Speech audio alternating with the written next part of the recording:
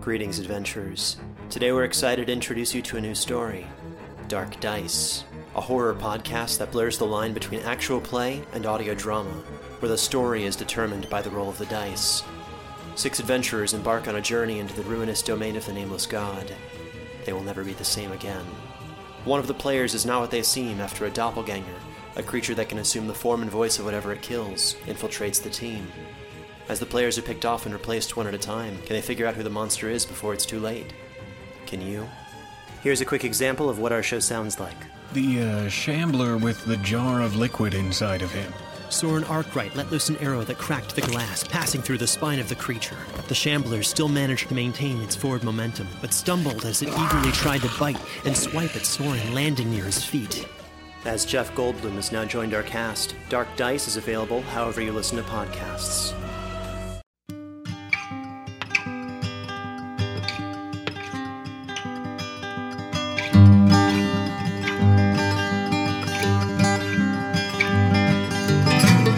Hello and welcome to the Drabblecast, episode 175. The Drabblecast is a weekly flash fiction audio magazine that brings strange stories by strange authors to strange listeners, such as yourself. I'm your host, Norm Sherman. So it's August, and we're doing something special this month. Something a little special for a special little person. H.P. Lovecraft.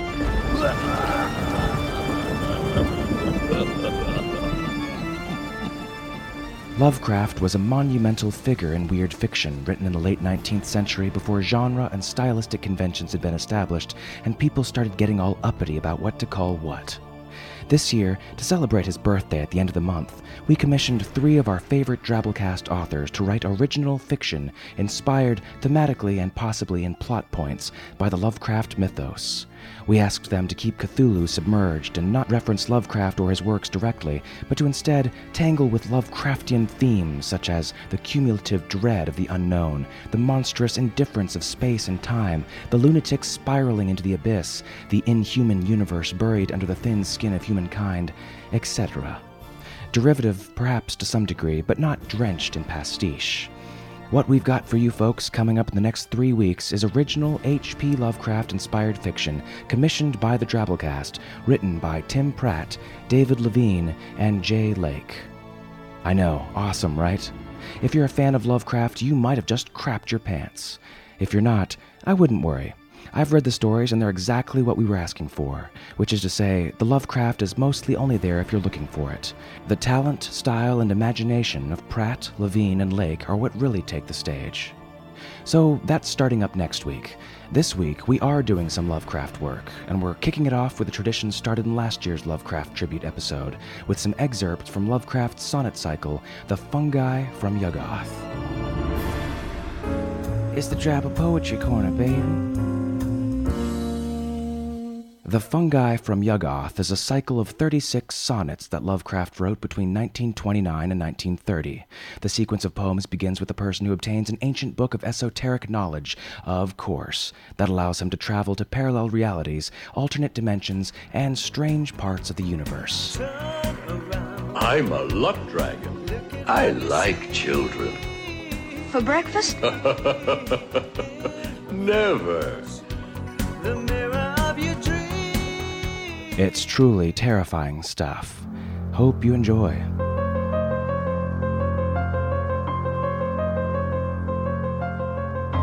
I held the book beneath my coat at pains to hide the thing from sight in such a place, hurrying through the ancient harbor lanes with often turning head and nervous pace. Dull, furtive windows in old tottering brick peered at me oddly as I hastened by, and thinking what they sheltered I grew sick for a redeeming glimpse of clean blue sky. No one had seen me take the thing, but still, a blank laugh echoed in my whirling head, and I could guess what nighted worlds of ill lurked in that volume I had coveted. The way grew strange, the walls alike and madding, and far behind me, unseen feet were padding.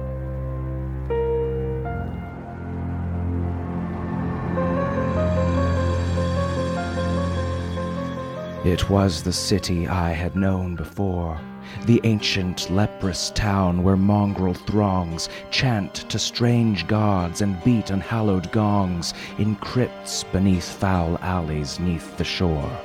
The rotting, fish-eyed houses leered at me from where they leaned, drunk and half-animate, as edging through the filth I passed the gate to the black courtyard where other men might be. The dark walls closed me in, and loud I cursed that ever I had come to such a den, when suddenly a score of windows burst into wild light and swarmed with dancing men, mad, soundless revels of the dragging dead, and not a corpse had either hands or head. They took me slumming, where gaunt walls of brick bulge outward with a viscous stored-up evil, and twisted faces thronging foul and thick wink messages to alien god and devil. A million fires were blazing in the streets, and from flat roofs a furtive few would fly, bedraggled birds into the yawning sky, while hidden drums droned on with measured beats. I knew those fires were brewing monstrous things, and that those birds of space had been outside. I guessed to what dark planets' crypts they plied, and what they brought from Thog beneath their wings. The others laughed, till struck too mute to speak, by what they glimpsed in one bird's evil beak.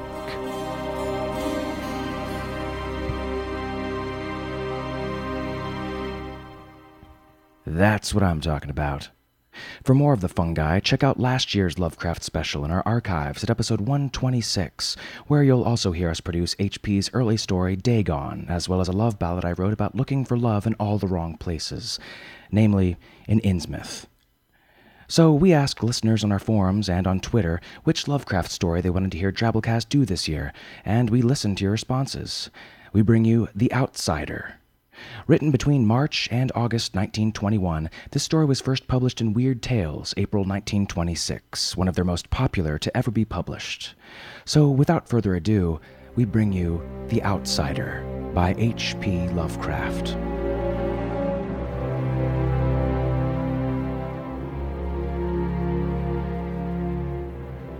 Unhappy is he to whom the memories of childhood bring only fear and sadness. Wretched is he who looks back upon lone hours in vast and dismal chambers with brown hangings and maddening rows of antique books, or upon odd watches in twilight groves of grotesque, gigantic, vine-encumbered trees that silently wave twisted branches far aloft. Such a lot the gods gave to me, the dazed, the disappointed, the barren, the broken. And yet I am strangely content and cling desperately to those sere memories when my mind momentarily threatens to reach beyond to the other. I know not where I was born, save that the castle was infinitely old and infinitely horrible, full of dark passages and having high ceilings where the eye could find only cobwebs and shadows. The stones in the crumbling corridor seemed always hideously damp, and there was an accursed smell everywhere, as of the piled-up corpses of dead generations. It was never light, so that I used sometimes to light candles and gaze steadily at them for relief. Nor was there any sun outdoors, since the terrible trees grew high above the topmost accessible tower. There was one black tower which reached above the trees into the unknown outer sky, but that was partly ruined and could not be ascended save by a well-nigh impossible climb up the sheer wall, stone by stone. I must have lived in this place, but I cannot measure time. Beings must have cared for my needs, yet I cannot recall any person except myself, or anything alive but the noiseless rats and bats and spiders. I think that whoever nursed me must have been shockingly aged, since my first conception of a living person was that of somebody mockingly like myself, yet distorted, shriveled, and decaying, like the castle. To me, there was nothing grotesque in the bones and skeletons that strewed some of the stone crypts deep down among the foundations.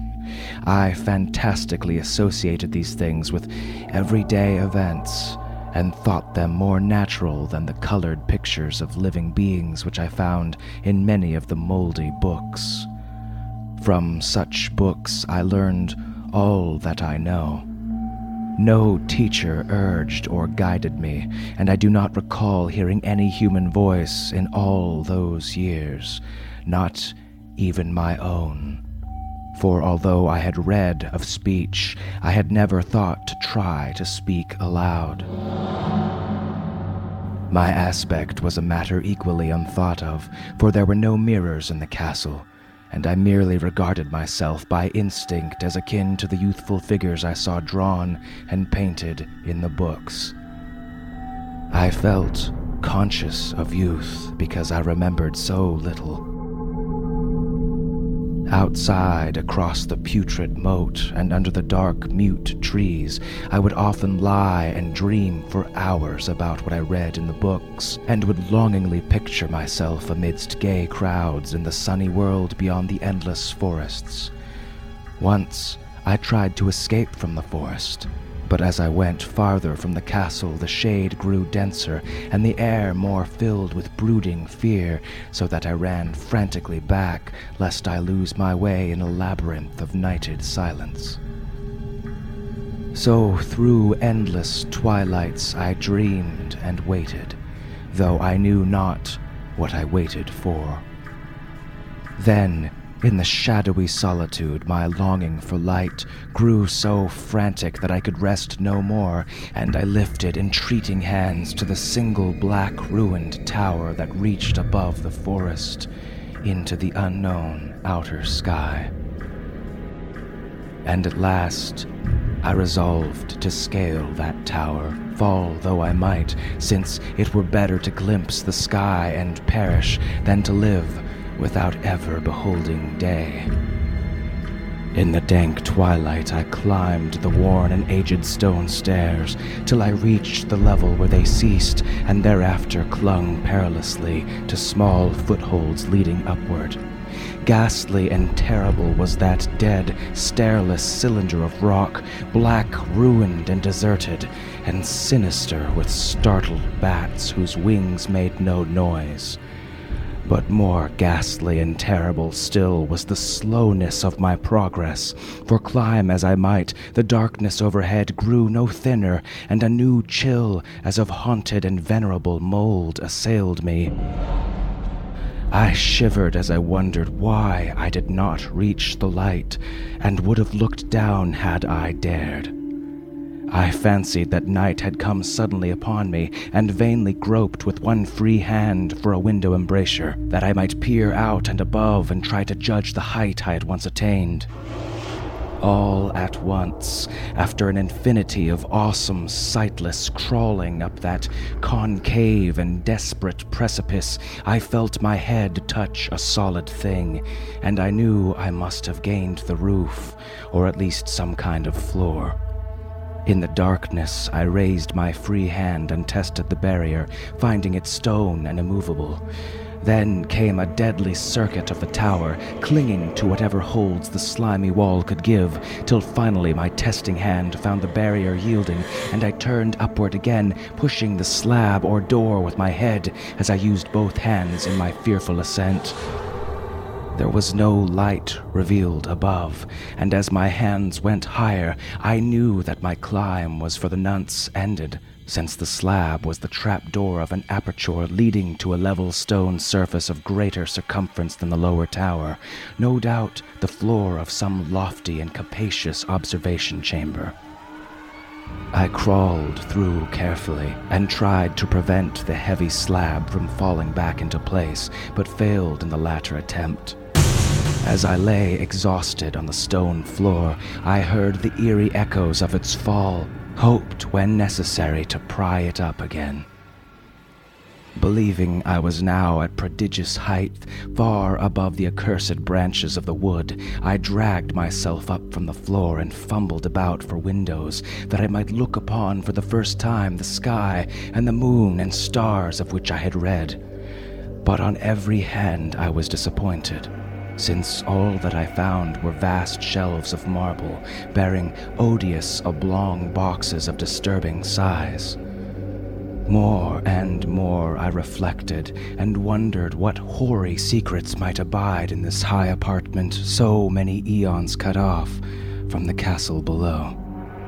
Then, unexpectedly, my hands came upon a doorway where hung a portal of stone, rough with strange chiseling. Trying it, I found it locked, but with a supreme burst of strength, I overcame all obstacles and dragged it open inward. As I did so, there came to me the purest ecstasy I have ever known. For shining tranquilly through an ornate grating of iron and down a short stone passageway of steps that ascended from the newly found doorway was the radiant full moon, which I had never before seen save in dreams and in vague visions that I dared not call memories. Fancying now that I had attained the very pinnacle of the castle, I commenced to rush up the few steps beyond the door, but the sudden veiling of the moon by a cloud caused me to stumble, and I felt my way more slowly in the dark. It was still very dark when I reached the grating, which I tried carefully and found unlocked, but which I did not open for fear of falling from the amazing height to which I had climbed. Then the moon came out. Most demoniacal of all shocks is that of the abysmally unexpected and grotesquely unbelievable. Nothing I had before undergone could compare in terror with what I now saw, with the bizarre marvels that sight implied. The sight itself was as simple as it was stupefying, for it was merely this: instead of a dizzying prospect of treetops seen from a lofty eminence, there stretched around me on the level through the grating nothing less than the solid ground, decked and diversified by marble slabs and columns, and overshadowed by an ancient stone church whose ruined spire gleamed spectrally in the moonlight. Half unconscious, I opened the grating and staggered out upon the white gravel path that stretched away in two directions. My mind, stunned and chaotic as it was, still held the frantic craving for light, and not even the fantastic wonder which had happened could stay my course.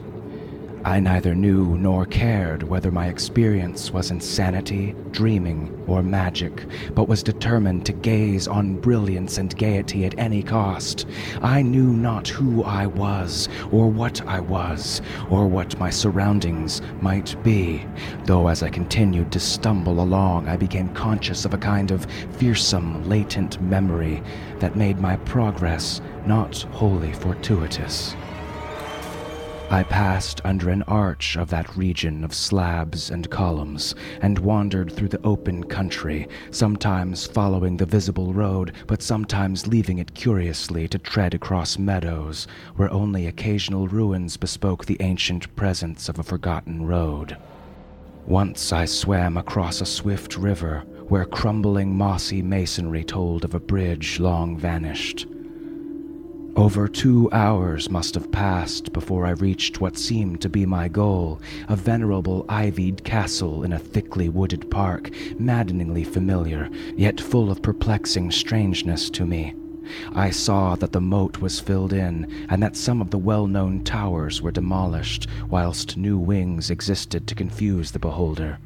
But what I observed with chief interest and delight were the open windows, gorgeously ablaze with light and sending forth sound of the gayest revelry. Advancing to one of these, I looked in and saw an oddly dressed company indeed, making merry and speaking brightly to one another. I had never, seemingly, heard human speech before, and could guess only vaguely what was said. Some of the faces seemed to hold expressions that brought up incredibly remote recollections. Others were utterly alien. I now stepped through the low window into the brightly lighted room, stepping as I did so from my single bright moment of hope to my blackest convulsion of despair and realization. The nightmare was quick to come, for as I entered, there occurred immediately one of the most terrifying demonstrations I had ever conceived. Scarcely had I crossed the sill when there descended upon the whole company a sudden and unheralded fear of hideous intensity, distorting every face and evoking the most horrible screams from nearly every throat. Flight was universal, and in the clamor and panic several fell in a swoon and were dragged away by their madly fleeing companions.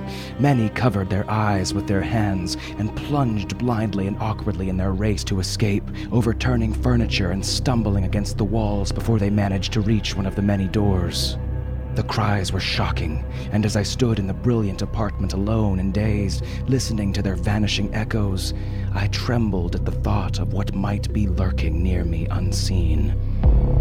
At a casual inspection, the room seemed deserted, but when I moved towards one of the alcoves, I thought I detected a presence there, a hint of motion beyond the golden-arched doorway leading to another and somewhat similar room. As I approached the arch, I began to perceive the presence more clearly. And then, with the first and last sound I ever uttered, a ghastly ululation that revolted me almost as poignantly as its noxious cause, I beheld in full, frightful vividness the inconceivable, indescribable, and unmentionable monstrosity which had by its simple appearance changed a merry company to a herd of delirious fugitives. I cannot even hint what it was like, for it was a compound of all that is unclean, uncanny, unwelcome, abnormal, and detestable. It was the ghoulish shade of decay, antiquity, and dissolution, the putrid, dripping eidolon of unwholesome revelation, the awful bearing of that which the merciful earth should always hide. God knows it was not of this world, or no longer of this world, yet to my horror I saw in its eaten away and bone-revealing outlines a leering, abhorrent travesty on the human shape, and in its moldy, disintegrating apparel an unspeakable quality that chilled me even more. I was almost paralyzed, but not too much so to make a feeble effort towards flight, a backward stumble which failed to break the spell in which the nameless, voiceless monster held me. My eyes, bewitched by the glassy orbs which stared loathsomely into them, refused to close, though they were mercifully blurred, and showed the terrible object but indistinctly after the first shock. I tried to raise my hand to shut out the sight, yet so stunned were my nerves that my arm could not fully obey my will. The attempt, however, was enough to disturb my balance, so that I had to stagger forward several steps to avoid falling. As I did so, I became suddenly and agonizingly aware of the nearness of the carrion thing, whose hideous, hollow breathing I half fancied I could hear.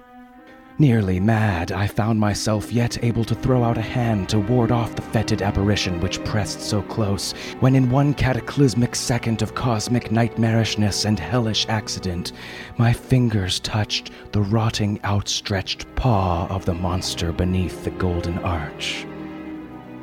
I did not shriek, But all the fiendish ghouls that ride the night wind shrieked for me, as in that same second there crashed down upon my mind a single fleeting avalanche of soul-annihilating memory. I knew in that second all that had been. I remembered beyond the frightful castle and the trees, and recognized the altered edifice in which I now stood.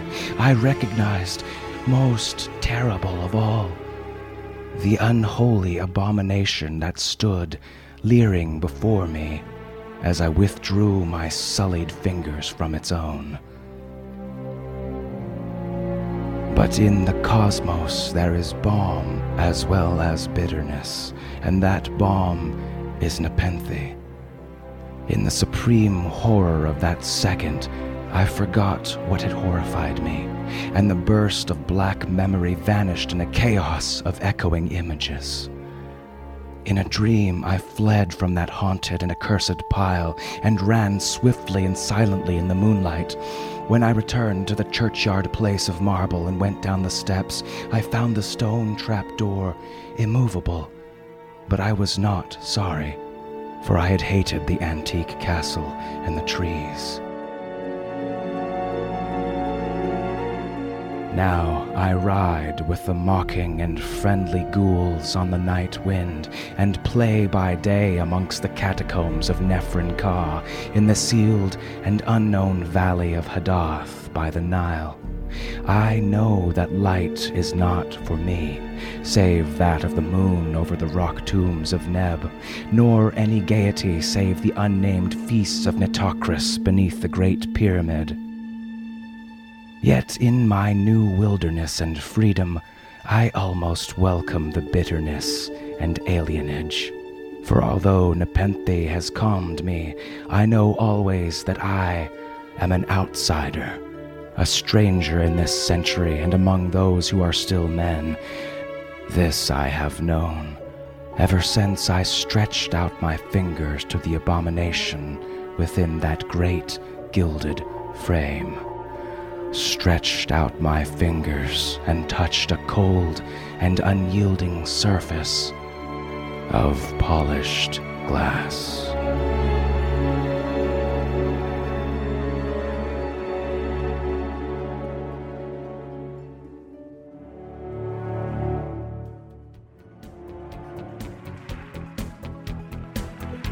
Well, that was our story. Hope you enjoyed. If you're still craving some weird horror from the man himself, go check out the Drabblecast B-Sides feed. As a bonus this week, and in response to listener requests when we called for suggestions, we produced Lovecraft's story Nyarlathotep as well. Should be up later in the week. If you're not yet subscribed to our sporadically updated sister podcast, Drabblecast B-Sides, go to our website, drabblecast.org, look at the top of the page, click the B-Sides link, and push subscribe. I update it every month or so with stories off the beaten path and content that I think would entertain. And hey, while you're at our site, drabblecast.org, why not click a donate button, flush some fuel into the system, help the show keep going strong. We rely on your generous support to do this mess every week. Don't be a mooch, help a brother out. Just like this week's kick-ass donor of the week, Jamie Homer. Jamie says he stumbled across the Drabblecast at episode 150 while searching on his iPod for decent Lovecraft podcasts, and ours somehow showed up. He's 31 and lives on the south coast of England in Poole with his fiancée Dawn and his bearded dragon Pamzilla.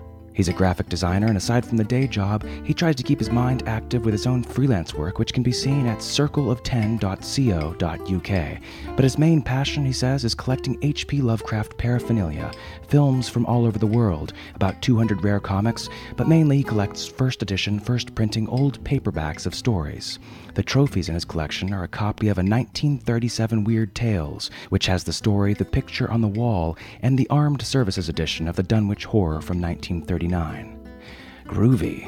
Thanks for making our mouths water, Jamie, and more importantly, thanks for helping the show out. We couldn't do it without you. So hey, let's get to this week's 100-character Twitfic story winner, the PMS Avenger, with this little guy. The flyer he gave me said, "Protect our borders," but when I brought my shotgun to the fiction section, they kicked me out.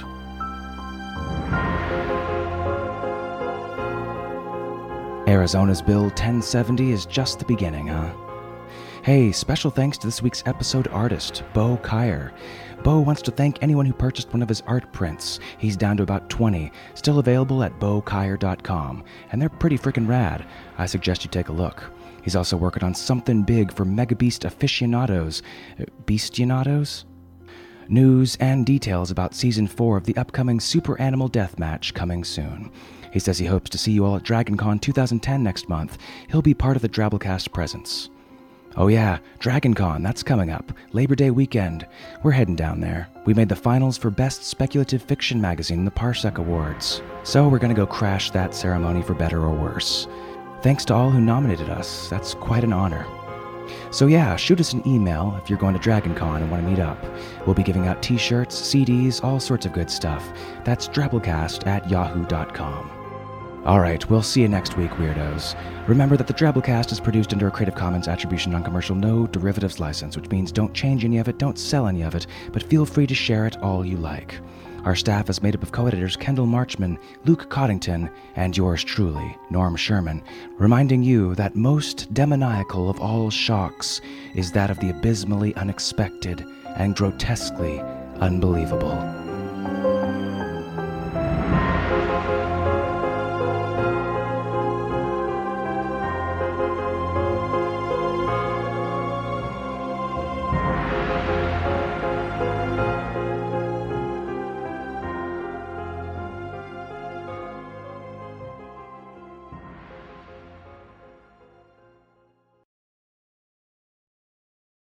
Hey there, this is Justin Bartha. I made a funny new podcast, King of the Egg Cream. It has the greatest cast in the history of podcasts with actors like Louis Black, I'm torn by my feelings for two women. Bobby Cannavale, You can eat it, or if someone hits you, you can put it on your cut. Melanie Linsky, I wonder what these marvelous things are that look just like boiled chicken feet. Jason Ritter, I can break things and pick locks and kill people. Michael Stuhlbarg, The whole point is to inspire people that they should make themselves better. Ari Grainer, No, don't whet its appetite. What are you, an idiot? me, Justin Bartha, That's not just any egg cream, that's a Lemke's special. and all narrated by the hilarious Richard Kind.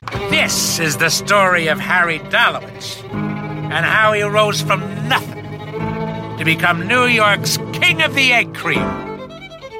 So if you like funny true stories, come listen to King of the Egg Cream, available wherever you get your podcasts.